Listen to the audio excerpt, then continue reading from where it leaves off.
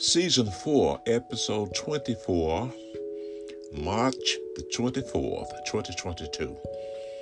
Hi, I'm Louis Lampley. Welcome to this edition of Journey of Discovery. In this episode, I will continue to unpack the topic, Christians are salt and light. In Matthew chapter 5, verse 13, Jesus said to his disciples, "You are the salt of the earth. But if salt has lost its taste, how shall its saltiness be restored? It is no longer good for anything except to be thrown out and trampled under people's feet. You are the light of the world, a city set on a hill that cannot be hidden. Not do people light a lamp and put it on a basket, but on a stand, and it gives light to all in the house. In the same way, let your light shine before others, so they may see your good works and give glory to your Father who is in heaven." In today's episode, we will continue our exploration of Christian attributes, which include worship, faith, obedience, and holiness. The Bible says, "As obedient children, do not be conformed to the passions of your former ignorance, but as he has called you in holiness, you also must be holy in all your conduct, since it is written, you shall be holy, for I am holy." 1 Peter chapter 1, verse 14 to 16. Question: how does holiness look in the Christian life? How does it look? It's a great question. In their calling, Christians are elected to holiness because those whom he foreknew, he also predestined to be conformed to the image of his Son, according to Romans chapter 8, verse 29. That text is very clear. Christians are called to holiness. God has not called us to impurity, but in holiness. 1 Thessalonians 4:7. So Christians are created in holiness. The Bible says, "Put on the new self, created after the likeness of God in true righteousness and holiness," Ephesians 4:24, "and possessed by holiness. Do not you know that you are God's temple and the temple of the Holy Spirit? He dwells in you. Do you not know that? If anyone destroys God's temple, God will destroy him. For God's temple is holy, and you are that temple." 1 Corinthians chapter 3, verse 16 and 17. The question comes, how is the Christian made holy? How is the Christian made holy? God's means of holiness include his word. Starting with his word, Jesus said in his prayer, "Sanctify them in the truth. Your word is truth," said Jesus in his prayer. John 17:17. Discipline. They discipline, meaning parents, they discipline us for a short time as it seemed best to them. But God disciplined us for our own good, that we may share his holiness. Hebrews 12:10. And God's grace. For the grace of God has appeared, bringing salvation for all people, training us to renounce ungodliness and worldly passions, and to live self-controlled, upright, and godly lives in the present age. Titus chapter 2, verse 11 and 12. The Bible cites reasons for the Christian's holiness. Reason number one, God's holiness is, as obedient children, do not be conformed to the passions of your former ignorance.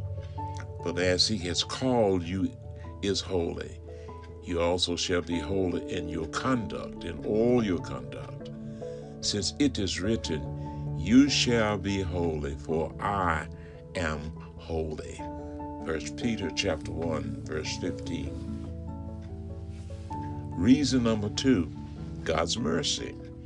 Paul said, I appeal to you, therefore, brothers, by the mercies of God, to present your bodies as a living sacrifice, holy and acceptable to God, which is your spiritual worship. Do not be conformed to this world, but be transformed by the renewing of your mind, that you may be testing or continue to test and discern what is the will of God, what is the good and perfect will of God. And I can tell you what that is. It's God's will for you to be spirit-filled. It's God's will for you to be sanctified. It's God's will for you to be submissive. It's God's will for you to suffer. And it's God's will for you to say thanks. So his will is acceptable and perfect. Reason 3, Christ's love. The love of Christ controls us because we have concluded this, that one has died for all, therefore all have died. And he died for all, that those who live might no longer live for themselves, but for him who, for the sake of all of us, died, and he was raised from the dead. 2 Corinthians chapter 5, verse 14 and 15. Reason number 4, the world's end. The world is coming to an end, so we need to be holy. Since all these things are thus to be dissolved, what sort of people ought you to be in lives and holiness and godliness? 2 Peter chapter 3, verse 11. And reason number 5, the Christian inheritance in the kingdom is another reason for being holy.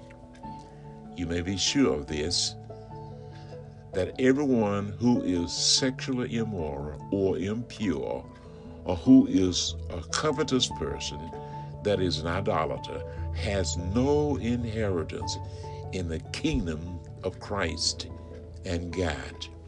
Ephesians chapter 5, verse 5. Those reasons should compel us to take this hymn as our marching orders. Take time to be holy. Speak oft with thy Lord. Abide in him always and feed on his word. Make friends of God's children. Help those who are weak, forgetting in nothing his blessing to seek. Take time to be holy. The world rushes on. Spend much time in secret with Jesus alone. By looking to Jesus, like him thou shalt be. Thy friend in thy conduct his likeness shall see. Take time or make time to be holy. Here's our praise response for this episode.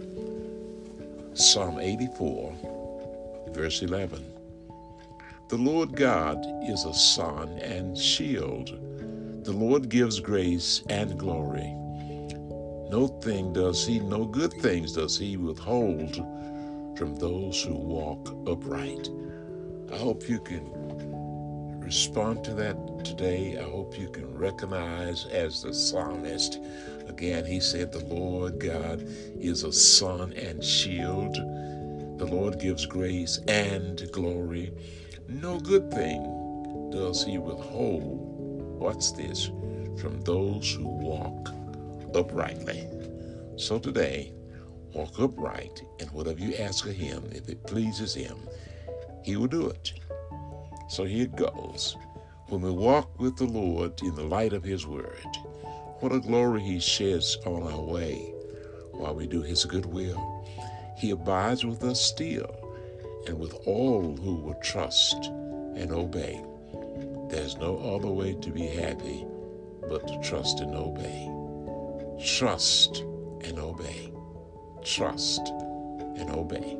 Trust and obey. Well, that's it for now.